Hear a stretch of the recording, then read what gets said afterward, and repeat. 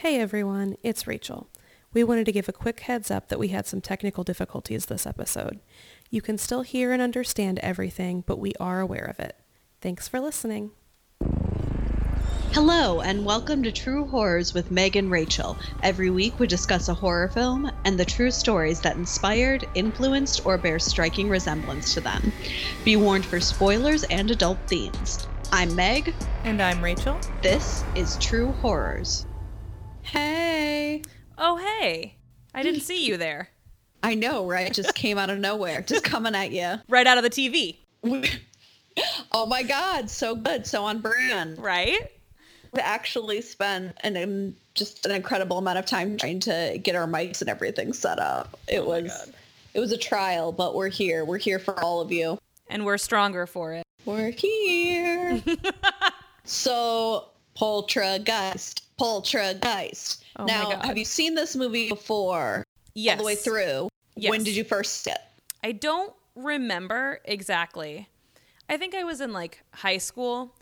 But one of the things that I realized as I was watching it is it's very good I didn't see it as a child because I didn't have cable growing up. So I had a lot of channels that were mostly snow or static. And I feel like this would have really upset me. I know I've seen it before, but I know it's only once. And I feel like I rented it. I feel like I Blockbuster rented it, which is what I've done a lot with a lot of horror movies when I was younger. But I also have not watched it so recently that I remembered it super well. Right. I knew what happened, broad strokes, but there were a lot of really fun details. I really liked the opening because I like how it opened up with something pretty creepy and kind of sinister.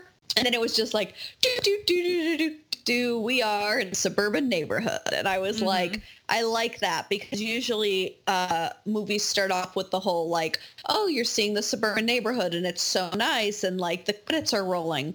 But this I liked because you were already kind of on edge. Yeah. I was thinking, I can't think of a single opening that is more terrifying than this one.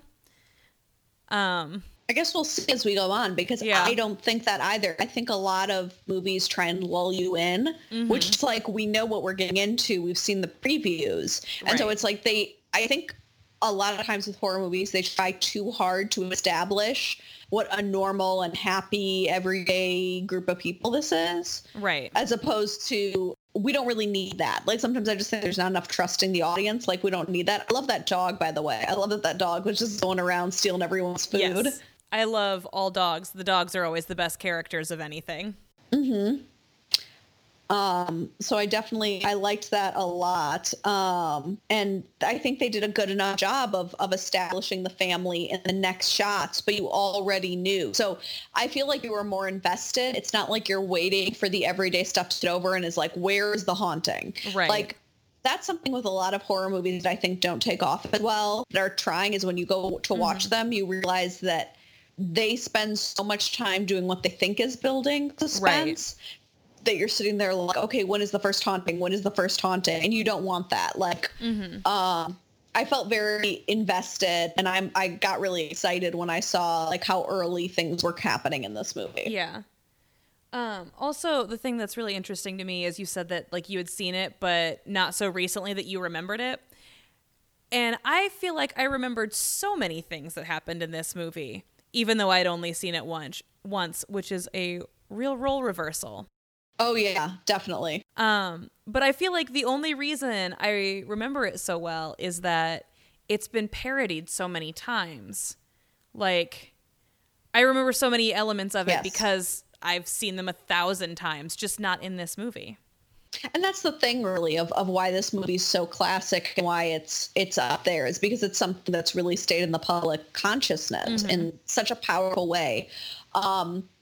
I did though. Oh my God, that girl is so cute.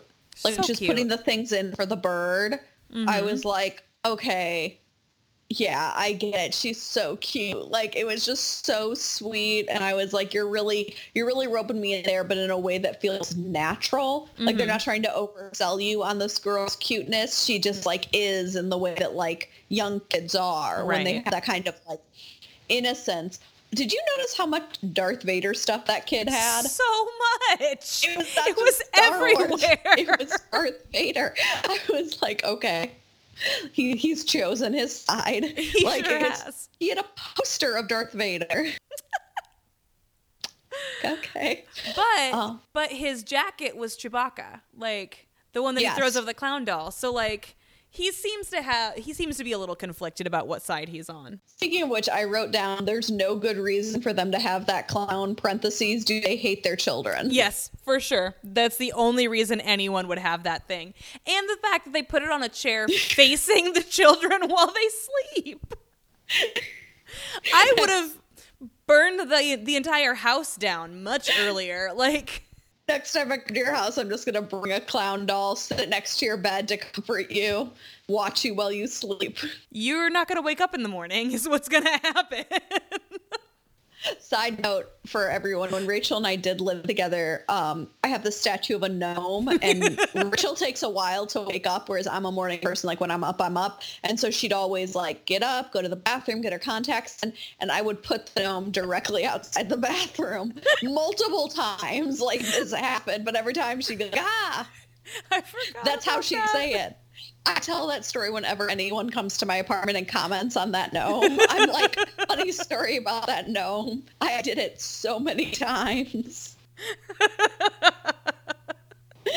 But no, that clown was really creepy. And how low is the bar for heterosexual couples in horror movies that I was just like watching this? I was like, oh, wow, they actually like each other. I know, right? Like they're actually not like so many of them that starts off, you're like, oh, and there's conflict between the husband and wife because like, whereas they were like, they were smoking weed, they were joking around, they were having fun.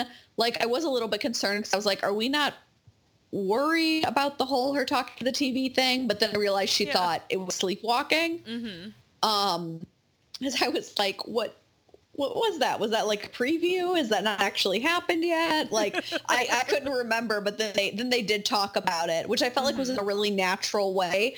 And I liked the use of music. I felt like there wasn't too much where it's like, sometimes I feel like when I'm watching horror movies, I'm like, oh, the scary thing's about to happen because they amp the music up to such a point that I'm like, it's not adding to the experience. It's like a giant, like waving advertisement that something's about to happen.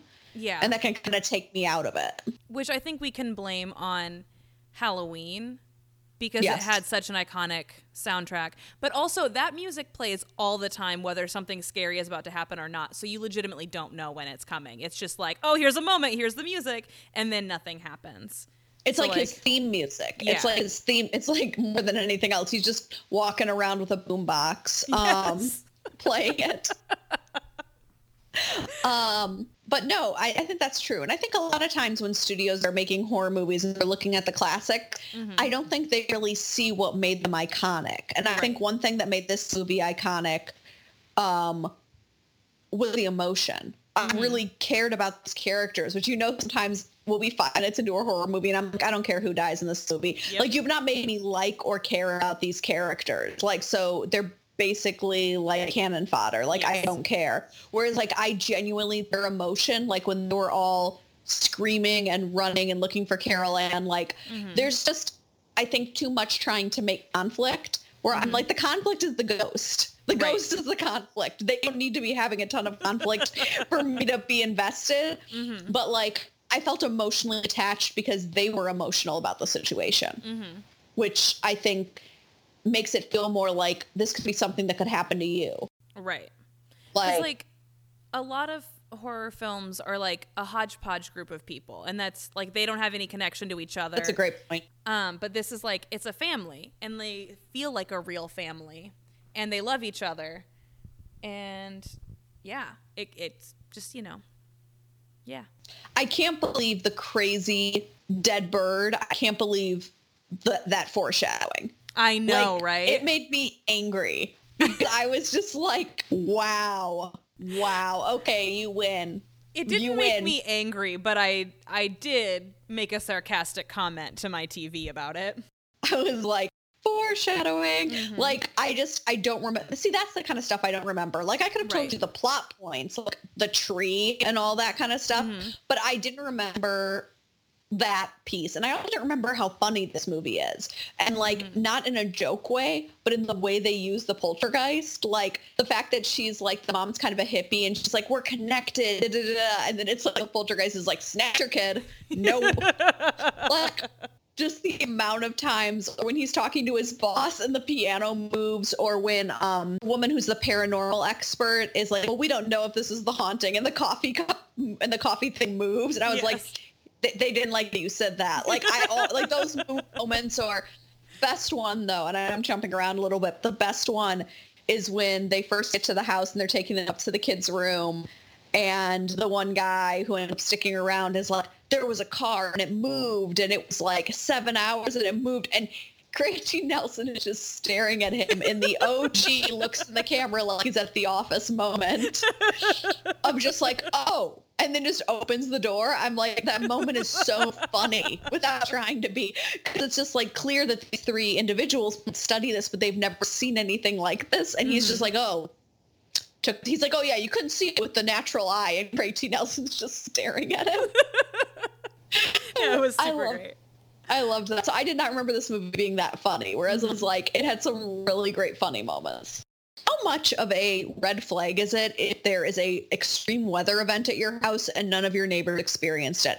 I would be gone so quick. Oh He's my just God, like yes. on the phone, like, it was like a 6 point whatever. And I'm like, leave. Leave. That glass, the bottom just shattered. Again, these little things happened. And I'm like, there's no explanation. Like, I'm glad she took the chair seriously, because it was like, there isn't a reason for this to happen. Get out. I almost feel like the ghosts were like, okay, this woman is clearly not taking us seriously. What is going to convince her? Chair sculpture. Well, and it's also funny because she like pauses and is like, did you see the people? Carol Ann's like, nope. And Carol Ann, she could not have cared any less. Like when she was doing the whole chair thing, she's like, Mom didn't make dinner. I'm like, priorities. She's like, I want pepperoni pizza. I was like, I would die for this kid. I love this kid. Like, but when the ghost moves the chair, I guess Poltergeist moves the chair, and Craig T. Nelson is, and Carol Ann is just like not caring. She's like, I want pepperoni. I was like, yeah. Priorities. She's For not real, bothered. though. Well, I mean, they talked to her, so she probably isn't too bothered. No. I wrote down, it wants your kids. Oh, for sure. Well, I kind of wonder, did it actually want the son when it took him in the tree? Did it want both kids, or was the son a distraction? Like, did it want both, or was that like a red herring? Like, I was left wondering that. And why doesn't it care about the older daughter at all? It really doesn't. See, I remembered in my mind, I thought it was her who ends up in the pool with the dead bodies that are actually dead bodies. I thought it was her who ended up at the pool. I totally forgot that she didn't show up until they are literally like, get in the car. Yeah. But she had good emotional reaction. She wasn't used as like a bratty teenager. Like she was clearly extremely distraught. Yes. By what was happening to her sister. And so like, I get that by her being like, I have to stay at a friend's house. Yeah. Personal note. It's the scene where, you know, the tree is trying to eat him and Carol Ann's screaming, but no one can hear her because of the storm. And I have this thing that a friend gave me, like one of those wooden placards you hang on the wall that says hope, and it fell down. And I jumped, and I was just like, it's fine. Whatever. So I was going to ask if you got holy water, and then I realized that's a ridiculous question to ask you. Do you have an equivalent of holy water? I have like Stars of David, and like it's Hanukkah. I have to hope that if I light the menorah. Yeah, we obviously, to our listeners, we've taped these in advance, so it's the first night of Hanukkah tonight. So when I light my menorah, hopefully that'll keep the spirit. But like logically, I know it's because I chose to hang it on like a natural screw that was in the wall. And so when I hung it, I remember being like, this is a little precarious. So it's probably that like my neighbors slammed their door and there was a vibration through the apartment, but it was so crazy because it was right when everyone was freaking out in the movie. I was just like, okay. I definitely would have had to take a minute, like just to cope. Just be like, come on, poltergeist, don't be like that. I have found that sometimes, so like I have a door that pops open a lot because it's a really old house and it's been painted a bunch. And when it's popping open a lot, sometimes I will be very polite to the ghost and ask it very nicely to stop doing that. And a lot of times that seems to work for some reason. They're just looking for politeness. Exactly. Like they're just looking. And I also let them know how much I appreciate it when they're not doing that. Because, like, it's in my bedroom, and I'm like, I want to go to bed. Please stop opening the door. Yeah. This particular poltergeist in the movie, I mean, that's the thing, is there was like the ghosts of the people who were pissed off about being disturbed, and there was like the beast, which doesn't get a ton of explanation. Sometimes when I watch movies like this that took place like in the 80s, I'm like, how freaked out were people by some of these special effects? Right. Like the first time when the hand reaches out of the TV, like I know that when they did some viewings of Paranormal Activity, they taped the audience. I would love to see that for something like this with The Exorcism. Yes. The Exorcist. I knew what you meant. I know, but I didn't want someone to be like, the movie's called The Exorcist. I know that it's called The Exorcist. That's a good point. Like, might as well just self-correct on the fly. Yeah. I'm seeing what else I wrote in my notes that wasn't just like, at a certain point, I was just kind of like, What did you write that you're laughing at? I just saw one note that was like, this is the kind of face ripping I don't like. So, just for a little background, you know that scene in Captain America where the Red Skull rips his face off for the first time, revealing that he is the Red Skull? That's one of my favorite moments in all of cinema. And I really like face-ripping scenes, but not when they look like this. No. It's got to be the whole face, and there needs to be a face underneath it. Yes, that's what Rachel's aesthetic is that moment. Also, that's a similar moment happens like that in Winter Soldier. Yes. Which is also, like, we're hoping for another, that hat trick in the second real. Infinity War. Someone just rips off their face. Also, fun fact, I've started rewatching Star Trek Deep Space Nine, and within the first couple episodes, the same thing happens. Face ripping just seems to be an integral part of things that I love, and I don't know how.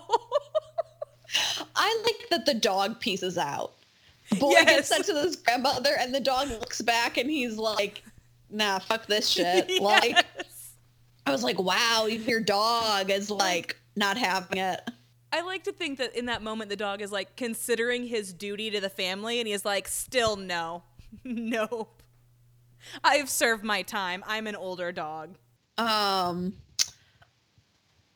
I felt so sad when it started attacking them all again, and Carol Ann was just like, no more. I was like, she's a baby. Also, that mother is an icon. She was so just like holding it all together, holding the family up, and she's going in after her kid and like trying to fight these things. And it's like, it's crazy. No points to the neighbors who see something awful is happening and just leave. Yes. No points for you. Nope.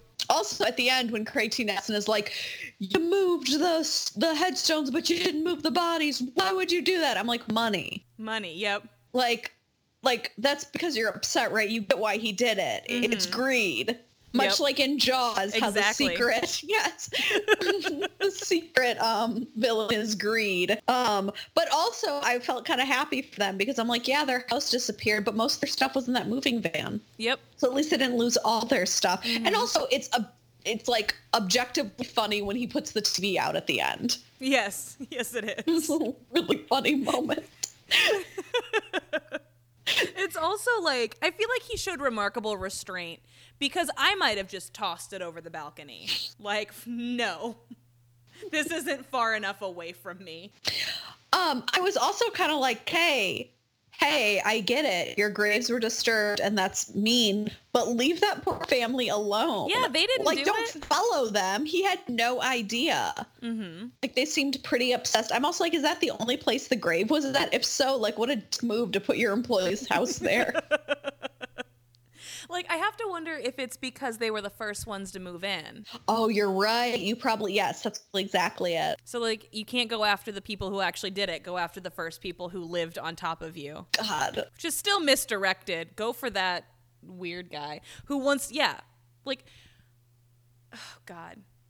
I just want to know, do you think he's still going to move that second cemetery? I don't think so because he witnessed it. Okay. Like, I think he hadn't witnessed it and it had just been hearsay, but the house literally dissolved. Like, I was sitting there being like, what is the PR going to be on what happened? It's not like the house started on fire and you could say it's an electrical thing. It's not like the house even sunk into the ground and you could say it literally like collapsed in on itself.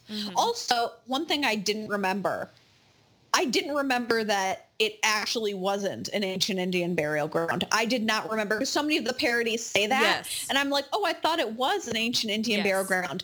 But then I'm like, oh, no, that's just a joke they make. It's just a normal cemetery, which you still don't want to screw with. Right. But that's the thing with parodies. Like, I've watched things as an adult that I've only ever known through parody. And sometimes it's really surprising what gets picked up and passed on that has like nothing to do with the story. But I did like the shot. Just talk a little bit about the directing. I did like the shot when he's telling him all this could be yours. And all you see is like the valley and the grass. And then it's like you move the camera an inch. And it's like, it's literally, it's not a couple. It's not like it was an old family plot and there's like 5 people in there. It's a gated cemetery. Yep. Like, also, are there laws against not disclosing that to people nowadays? Like, it's the 80s, so there weren't laws, but in any regard, but I have to wonder if nowadays, like, you have to tell someone if someone was murdered in an apartment. So you have to wonder if it's like, if it was just built, you have to say like it's built on a cemetery. Well, the thing is, I don't think it's legal to just move headstones and leave the bodies either. So, like, I doubt that was legal either back then. Yeah, even if there were laws, would he have cared? Oh, I'm not even talking about him. I'm talking about like today. Oh, in real life. When people who are listening in real life are now thinking to themselves, wow, my house was built in the past 5 years. I wonder if it was built on top of a graveyard. Like, was that something that their real estate agent would have had to disclose to them? Yeah. I do know that there are laws, I want to say in Savannah, but I might be getting this wrong. I do know there are laws somewhere where if somebody asks you if the house is haunted, like, you have to say if there's ever been paranormal activity. And it's somewhere super haunted, which is why I think it's somewhere in the South. New Orleans, maybe? Maybe. It's either like Savannah or New Orleans, where it's like you have to say either way. Any final thoughts before we transition?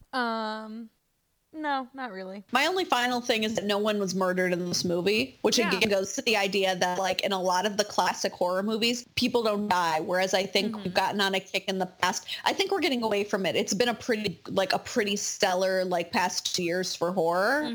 But there was like this idea at one point where it's like there just need to be a very high body count for people to be scared. And that's not necessarily what scares people. Some people are, but it's not necessarily like this movie is. I can see why it would have been very scary, and it does stay with you. But considering no one died in it, I think as far as our usual question of would you have survived this week? Oh yeah. I mean, yeah. Yeah. Because everyone did. Everyone survives. Even the guy who was in charge, and he even survived. Even the guy who he literally did this. Yeah. He gets to survive. Well, he was just off the property line, so, you know. They were standing there like, God damn it. If he just took another step. Come on, I want you to. Come investigate. Investigate the spooky noise. Swallow you up. Oh, man. All right, you ready for a story? I would love to hear a story. I'm so excited, and I'll tell you why. Because although Jaws was really fun, it was like, I'm talking about this like marine life, kind of like, oh, this is what happened, da-da-da-da. This is the story of a haunting. And that's fun because it's also spooky, and because it's like, Rachel and I have had this discussion before, but on like whether you believe in ghosts, whether or not you hear about a real haunting and think it's real, like that for most people, you're never going to believe it's real unless you actually witness it. So I'm always like, there could have been a real haunting, but no one's going to believe it. Because even if you got video of it, you can, their special effects are so incredible now, and you can do those on your computer that it's like, I think we're at a point where it's like, unless you're a believer, like, you're never going to believe it unless you're there. So it's like, as far, like, I just think that's a really interesting thing. It's like, they could be real and someone could have actual proof of it, but who's going to believe them? Right. You know? It'd have to be like some kind of Ghostbusters, giant marshmallow man down the street shit. Right. But But on that note, this is a very famous case because it is the first haunting to be televised. Ooh. It's what made me think of it, because people were just freaking the fuck out. And like, of course, I'm sure skeptics are going to think like that's the thing is what I'm saying. It is a lot of fun. And I wrote a lot of notes about it because this is the kind of thing where it's just like, you just kind of have to buy into the story for a time. And like, I don't know how I feel about it either way, but like, it's still like, I'm going to buy into it and be like, that's creepy. Well, this is real creepy. Yeah. So this was the first one. It took place in Seaford, which is a suburb of Long Island, New York. It's about 30 miles away from New York City. Okay. And it took place in 1958 in about a month span, which I'm going to make some connections to the movie because this is the case that really popularized the term poltergeist in the United States. Oh. So when they say it could last and then just go away, I felt like that was kind of a direct reference to this case because this case was a little over a month. So it was the Herman house. James Herman, his wife Lucille, and their two children, 12-year-old Jimmy and 13-year-old Lucy. Yes, they did name their children after themselves, both. But James was not at home when it all first started on the 3rd of February. And what ended up happening that his wife and his children told him when he came back on the 4th was that all around the house, all of these different products that had caps had popped open and their contents had been spilled. So some of the things were bleach in the utility room, starch in the kitchen, shampoo and medicine in the bathroom. So these are things with like secured caps had blown, and holy water in the master bedroom. They were very Catholic. Obviously, if they've got holy water in the bedroom. Master bedroom. Only a Catholic would do that. Well, first of all, holy water is only a thing in the Catholic Church, but still. In the master bedroom. Yes. So Herman comes home and he really doesn't think much of it. He thinks it was the heat or some kind of pressure, some kind of house moving. He's like, that's weird. And like, now we got to get new shit and clean it all up. But like, that's whatever. So they all just decided to write it off. Like everything that I read is, and I'll do sources at the end, but everything that I read, they seemed like a really nice family. Like the parents do everything in this situation to try to keep things normal. They were respected. Like they were just chilling. But then 2 days later, it happens again. And they come home from school, the kids do, and all over the house it has happened. And this includes also a thing of nail polish, which that was weird to me because I don't really know how they kept nail polish in the 50s. I was thinking about how they're like twisty, but it's not even popping. It would have to twist. Right. And some rubbing alcohol, more bleach, detergent, starch, and again, holy water. I had questions about that no one could answer. Like, did they go get new holy water? Or was No, this they holy just water? had a lot of it. Yes. Like, what? You open the closet and instead of like shoes, it's just bottles of holy water. Or it's like you pull open the sock drawer and it's socks. You lift up the compartment and it's bottles of holy water. So again, they kind of write it off. And then it happens a third time. And that's when James Herman gets a little frustrated and he thinks his son is doing it. His son's very smart and he thinks his son's doing it. So he basically stalks his son for the weekend. And then it starts happening on a Sunday. And so he bursts into the bathroom on his 12-year-old son who's brushing his teeth. Oh, good. And how old is the son? 12. Okay, yeah. Oh, good. And he starts yelling at the son. And the son is yelling like, I'm innocent, like, I didn't do this. And while he's yelling at him that he did this, I want to get this right because, okay, so they are yelling at each other. He's brushing his teeth. He's got the foam all going. He's like, Dad, I didn't do it. I'm 12. And he's like, this is some bullshit. Like, we have to buy new bleach. We have to go get, more holy water out of the holy water drawer. And while they're talking, a bottle of medicine slides across the sink and falls to the floor. And then a bottle of shampoo slides across the shelf and falls to the floor. Oh, no. And he like pulls his son out of the bathroom and like tears it apart looking for wires. He still is like a skeptic and he doesn't find any. And that's kind of where the story takes a turn because he doesn't know what to do because he just witnessed this. So he calls the police. Okay. And the police wouldn't have come, except they said he sounded so panicky and people in town knew this man. And so he was a reliable source and he was freaked. So the first guy who comes out is Officer James Hughes. Now, just a side note, he does not stay long in the story, but that is the third James. This is the third man named James in this story. And after the whole Frankenstein thing, like, I was like, stop it. Why does everyone, were there only 10 names before 1960? Yes, that's exactly what I was about to say, is new names weren't invented until the 60s. So Officer Hughes is going around and he's like, like, let's just investigate this. And then a bunch of bottles, which they started calling this the Hopper incident. Like, that's what they referred to the poltergeist, because it would pop the tops off. Well, the tops pop off of a bunch of stuff and the tops shoot straight at the officer. Oh, no. And so he's like, I'm going to go get a detective. And that is when we were introduced. Slightly above my pay grade. It's like, peace. By the way, please spare holy water I can take with me. I'm just assuming everyone's Catholic here. Like, I just feel like there was a lot more, like, just staying with, like, in areas back in the 50s. Yeah. So Detective Joseph Tuzzi, he comes and he investigates, and he's there for a while. Like, he hangs out at the house and investigates and is trying to figure it out. Spoiler alert, they clear every member of the family. Okay. They investigate every member of the family and they determine that it is not the family, that they're not doing it. So we can get that off. Like, they were investigated, and they were then investigated by, again, kind of spoilers, the paranormal experts that come that, like, no one really knows, like, but they know they didn't. So he investigates and he decides to, like, stick around. And while he's there, a bookcase is overturned. Boo.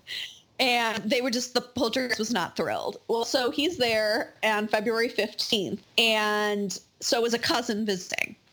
And there's this porcelain figure on the coffee table. And it just lifts up, moves, and then falls to the carpet. Boo. And was like, I mean, that was some heavy criticism, some heavy porcelain criticism. They don't tell you what the statue looks like, but I feel like that was an aesthetic thing. The thing is, it's a Catholic family, so I feel like it's pretty safe to assume it's a saint of some kind. You know, later on in the story, they're gonna talk about a Virgin Mary statue, but I just wondered, since they didn't say what it was, if it was just like one of those, like, chubby angels or something. But they called a priest at that point. I mean, that's the first person I would have called. I'm not Catholic, and I would have immediately been like, priest, please come to my house and bring all your holy water. Well, and they're going to be like, James, you bought all my holy water. I don't actually know if you buy holy water, but, like, I don't know. But, like, the thing is that for a man who has multiple bottles of holy water, he's very skeptical. He seems like a very sane man that, like, his first thing was like, no, I'm going to call the cops because maybe someone's doing something. So the priest comes and blesses the house. It doesn't happen, though.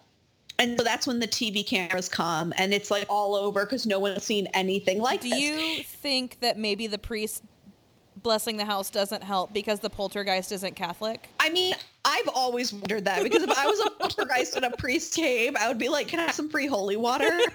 Like, are you just giving that stuff away? Like, I always wondered about that. It's like, I've always wondered, like, there is a movie which we might do, which involves a Jewish exorcism. Nice. Because, like, I've always been like, okay, what if the family is Catholic, but the poltergeist is Lutheran? Like, who do you go to? The family? I have a lot of exorcism questions. You have to call in actual Martin Luther to deal with that one.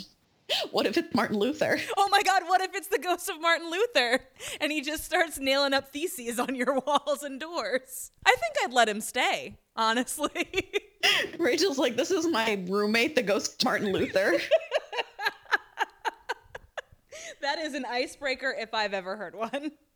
So this is also the part that makes me not skeptical of them. Like, whatever this is, I do not think it was this family, because they basically let any nutcase make suggestions to them, like anyone about how to fix it. So, like, for an example, somebody comes in and is like, there might be a water stream under your house, and it's like, do things with magnets. So Tuzzi brings in geologists to determine that that's not true. Other things that people come out and test, and this is not random people, this is like the city. They rule out radio waves, they rule out airplanes, they rule out magnets. Someone suggests Martians. Of course. Yeah. They rule out a water line. They rule out Russians. Well, I guess they rule out Russians as much as they can. Nobody can ever really rule out Russians. That, like, maybe that's what... It was also like, why? He doesn't have anything to do with... Like, why? That seemed like such a weird... Just to be dicks. Like, they rule out vibration. They check that the house is secure. It is secure. The house is like less than 10 years old. Mm-hmm. It's structurally sound. So they do all of this, which is what makes me start to get a little nervous. Right. Because, like, they're bringing out power people. They're bringing out all these city people because it's huge news. Mm-hmm. And the Hermans are just like, yeah, anyone who wants to, like, please tell us what this actually is. Right. And then everyone's like, we don't know. And so they just keep ruling stuff out. And someone calls and it's like, oh, I had a bunch of furniture moving on its own. And it turns out I did a draft from my fireplace. So they get their fireplace sealed. Mm-hmm. The second they do it, they seal the fireplace. A porcelain figure rises up and slams against the wall. Rude. It made me think of Poltergeist, of the fact that, like, he kept doing things that were kind of funny and being like, oh, you think that's going to stop? You think I'm the wind? I'm not the wind. Like, you wish I was the wind. Or maybe the Poltergeist just really liked a nice, cozy fire. Yeah, he was like, look what you've done. Now you've hurt us both. Like... And it hit the wall so hard it, like, dented it. Oh, wow. So that's something they used to show on the news, was that, like, it hit the wall so hard it dented it. And then after that, it became more violent, which makes me think it had a real personal connection to this fireplace. Yeah.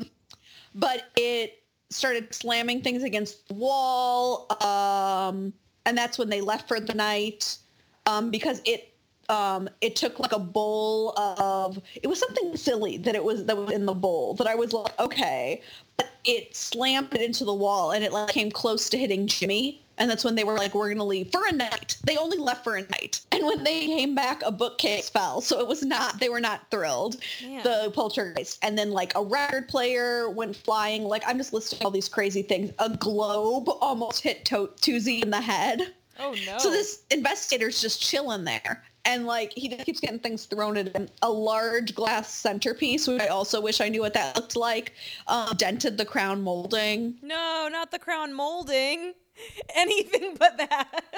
And here's something I thought was hilarious that this article made a note of. No one ever tried to communicate with the ghost. Oh, come on. Are you telling me that if they could have just called in a friggin' marriage counselor, that maybe this could have all been solved? I'm just, like, imagining I'm the Poltergeist, and I'm like, are you really just going to, like, ignore me? You're checking the water lines, checking the fireplace. Like, are you serious right now? Like, talk to me. Like, that was such a weird thing to know that, like, no one ever tried talking to it. Mm-hmm. I'm like, is that done professionally? Or are you telling me that this family was just, like, eating their cereal while globes went flying on their heads and just was like, oh, what are you studying today, Jimmy Jr.? Like, are we just not going to talk about it? Okay, so that's when Dr. Rhines comes. And they are it didn't say, but I think Dr. Rhines is a man. I mean, it's 1958. That's a safe assumption. But they bring in people, and Dr. Rhines' people have differing opinions. One thinks, and James Herman thought this was dumb, and I agree with him, that it is a poltergeist created by the hormones of his two almost teenage children. That's the most Catholic fucking thing I've ever heard in my life. Was he also Catholic? Like, I have no idea, but, like, then it was, they all believed someone in the house was causing it, not faking it, but causing it.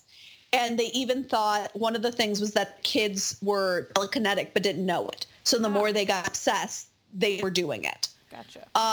So all of these theories are hilarious to me, if for no other reason than, like, the children's sexual energy creating this is more than just you have a poltergeist. Mm-hmm. Like, that it's an energy. Like, I don't know. Like, I think that's so weird. So on March 2nd, a dish threw off a cabinet and a night table was overflipped and another bookcase was upended, a vase, flew.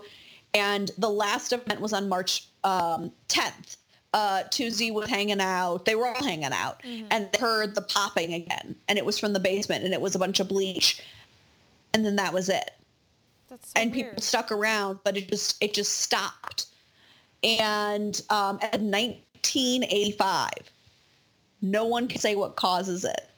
No one, they've investigated. And hold on, because Dr. Raines did not come like off of the back of a turnip truck. Whatever school it was that he came from, I remember writing that down because I was like, wow. He was the head director of paranormal studying at some of the paranormal lab at, hold on, because I know I was just like, the hell. Do you want me to start listing universities? Duke. It was Duke.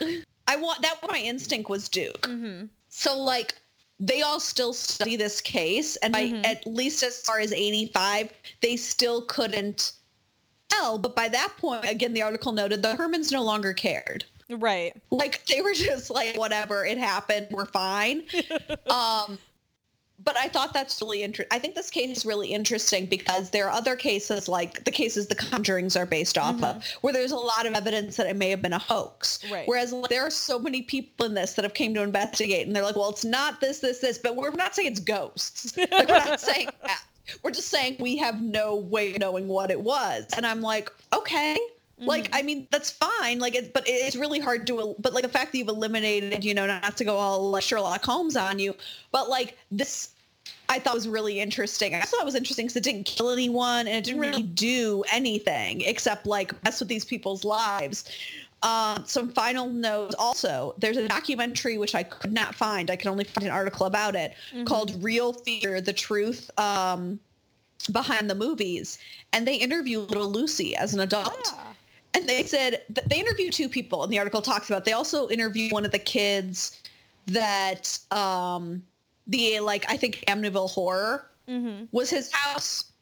And he is, like they said, really emotional about it. Like, really, like, he was, like, 7 or something, and he's really, like, emotional about what happened. Right. And that she's very matter of fact. She's like, he's like, I never saw Poltergeist. I lived it. I just felt like that wasn't necessary. Like, she's like, I did not see that movie. My kids haven't seen that movie. Like, that she's just very calm about it. Like, that just happened. And she says that her parents did everything to like, keep things normal. Even though this was happening in the house. So that is this haunting, the Herman House haunting, that popularized the phrase poltergeist. And a lot of people say inspired Poltergeist for obvious reasons. And I saw definitely some parallels just in the sense of the family trying to keep things normal and kind of the everyday object movement kind of stuff. But I got most of my information from an article in the Long Island Pulse, another one from the Huffington Post, and a website called History and Haunting in America. And we'll have the links to those on Instagram. Yeah, I really enjoyed it. But here's my question. Why are we so quick to discount that it's the hormones of the 12-year-old boy? Have you met a 12-year-old boy? What about the 13-year-old girl? Oh, okay. And the 13-year-old girl. Sorry, I like to blame men for everything. I know. I mean, but like, I also, the only thing if we were going, because first of all, I do think it sounds a little bit carey to me in the sense of like, you're blaming these children like for being like having normal human feelings and for developing, and like being a teenager is hard enough before being like you're causing your family's haunting. I actually, if I had to pick one that wasn't just a poltergeist, it would be if the kids were secretly telekinetic. Yeah, that one's pretty good. I like that. Because that would be so. Because it also, what if it stopped because they figured it out and figured out how to control it, and then it's not like they're going to tell the world telekinetic, right? And so Lucy's just like, yeah, no, we're over it. Don't worry about it. Like as an adult, and it's that she's telekinetic. Yeah. Like when I make this a movie, that's how it would be. Is that in the end, it turns out it's not a haunting. It's that the kids were telekinetic and like the parents are protecting them. But I enjoyed that. I enjoyed that story, and I just loved how there was so much detail about things that went wrong. And then also how many things they checked, and the fact that the family was just like, yeah, get on in here. You think it's magnets? Let's do this. Magnet it up. Like, and that people kept walking away being like, well, it's not that. And I also love that this detective seemed to have kind of moved in with them. Like, he was there all the time, but at least enough to, they did such a deep investigation to say that it wasn't any of them. But I thought that was really interesting. You know what's funny? When I was a kid, I had this series of books. I believe it's called Scary Stories to Tell in the Dark. And this story was in one of them. I still have one of them. I have like the third one. I don't know what happened to the other two. They just disappeared over the years. And I remember reading about that one because I read those books a lot. I feel like I did not get any of the theories as to what caused it, but it was like the longest story in all of the books too. It was like a good 30 pages. Now I just keep thinking about if you're being haunted, if it's your religion or the religion of the ghost. Now I just keep thinking about it.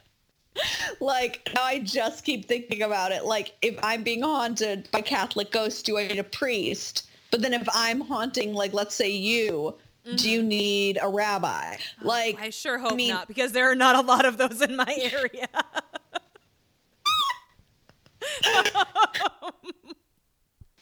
I also did plan on haunting you.